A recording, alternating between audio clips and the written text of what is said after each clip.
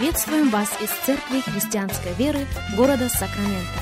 Мы молимся о том, чтобы последующие 15 минут послужили вашему назиданию и духовному утверждению. Присоединяйтесь к нашему эфиру, как пастор Сергей Головей предлагает вашему вниманию передачу «Настоящая истина». Еще раз мы говорим добро пожаловать всем, кто присоединяется к нашему эфиру. Здравствуйте, меня зовут Сергей Головей. Из Церкви Христианской Веры мы приходим к вам, рады предоставленной возможности встретиться вместе с вами. Рады предоставленной возможности провести вместе с вами последующих несколько минут, как сегодня мы продолжаем наш разговор на тему благословения уязвимости. Я буду просить вас, чтобы вы открыли вместе со мной 6 главу Евангелия Луки.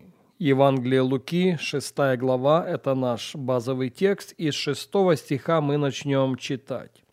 Слово Божье говорит следующее: «Случилось же ему в другую субботу войти в синагогу и учить. Там был человек, у которого правая рука была сухая. Книжники же и фарисеи наблюдали за ним, не исцелит ли в субботу, чтобы найти обвинение против него.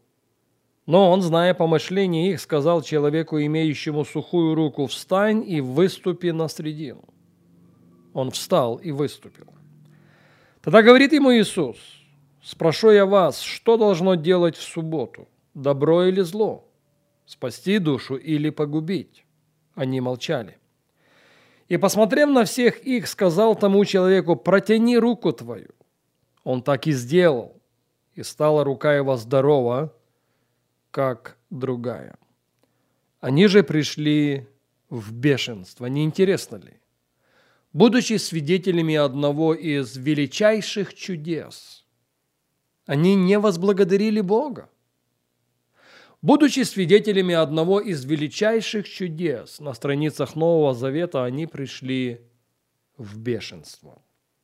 С чего мы начали эту серию радиопрограмм?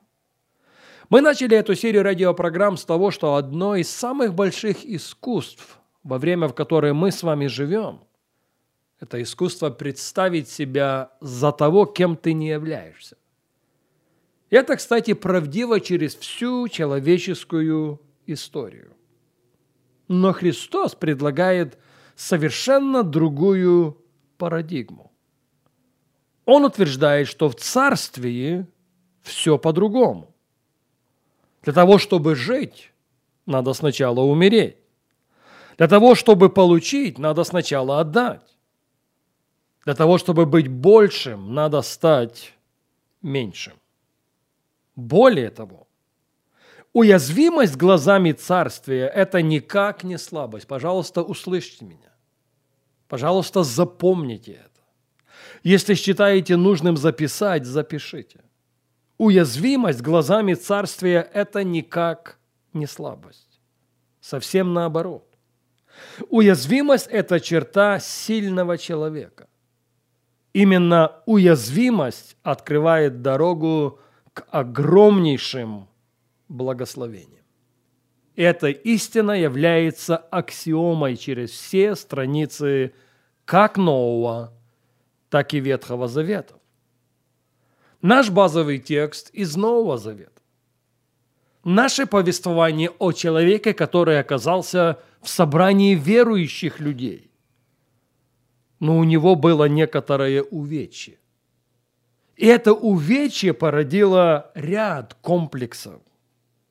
Да, он был на собрании, да, он был среди верующих людей, но он чувствовал себя как человек второго, если не третьего сорта. Да, он был вместе с ними за одним столом, но не имел абсолютно никакого права на голос. Он среди своих, но он не равный с ними. В тот день, когда он пришел на служение, все поменялось, потому что он пережил встречу с Богом.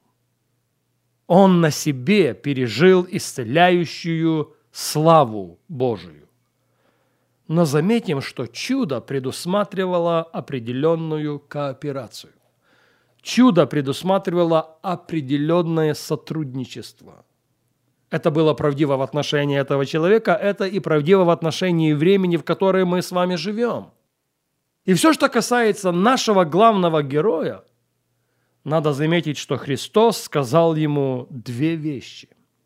Христос дал ему две команды. Первая прописана в 8 стихе.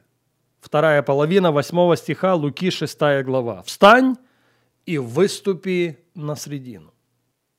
В прошлый раз я цитировал для вас один из английских переводов, а именно New King James. «Arise and stand here». А что это за такое место here? В русском переводе «средина». И я хочу аргументировать как раз в пользу того, что место here, место посредине – это место уязвимости. Это место, которое люди сегодня хотят избежать всеми возможными методами.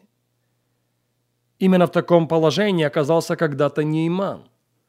И мы начали с вами говорить о нем в нашем последнем эфире. В 4 книге Царств, в 5 главе, в 1 стихе мы читаем: «Нейман, военачальник царя сирийского, был великий человек у господина своего и уважаемый, потому что через него Господь дал победу сириянам. И человек сей был отличный воин, но прокаженный». Вот она неоспоримая карьера этого человека, заслуженная карьера. Он не давал взятки для того, чтобы оказаться там, где он оказался. Он заслужил уважение к себе. Не только со стороны подчиненных, но и со стороны того, кому он был подчинен. Тем не менее, Нейман был, Библия говорит, прокаженным человеком. И эту проказу всегда надо было скрывать. О ней не принято было говорить, тем более разглашать. Но так уж получилось, что в доме Неймана была маленькая девочка из земли израильской. И она однажды, обратившись к своей госпоже, сказала: «Если бы наш господин побывал у пророка в Израиле, он снял бы с него проказу». Госпожа, конечно же, передала это слово самому Нейману. И Нейман отправился в далекую или не столь далекую израильскую землю. 4 книга Царств, та же 5 глава, я обращаю ваше внимание на 9 стих. «И прибыл Нейман на конях своих и на колеснице своей, и остановился у входа в дом Елисея». По адресу. Прибыл как раз туда, куда сказала ему явиться эта маленькая девочка. И послал к нему Елисей слугу сказать: «Пойди, омойся 7 раз в Иордане, и обновится тело твое у тебя, и будешь чист». И разгневался Нейман, и пошел и сказал: «Вот я думал, что он выйдет, станет и призовет имя Господа Бога своего, и возложит руку свою на то место, и снимет проказу. Разве Азана и Фарфар, реки Дамасские, не лучше всех вод израильских? Разве я не мог бы омыться в них и очиститься?» И оборотился и удалился во гневе. Очень известная история для всех читающих Священное Писание, не так ли? Но давайте обратимся к словам Елисея, посмотрим на них очень и очень внимательно. Пророк говорит Нейману, человеку, покрытому проказой: «Иди в воды Иордана и окунись 7 раз. Иордан будет твоим местом here. Иордан будет твоим местом посредине. Иордан будет твоим местом уязвимости». Но нам, как замечено было раньше, так и норовит уйти от него. И чаще, чем реже, мы не осознаем, что именно место уязвимости – это никак не место слабости. Это место, где высвобождается сила Божья, где высвобождается слава Божья, где протекает исцеляющий елей Божий. К большому сожалению, время не позволяет нам говорить об этом сегодня. К этой мысли мы возвратимся на нашей следующей программе.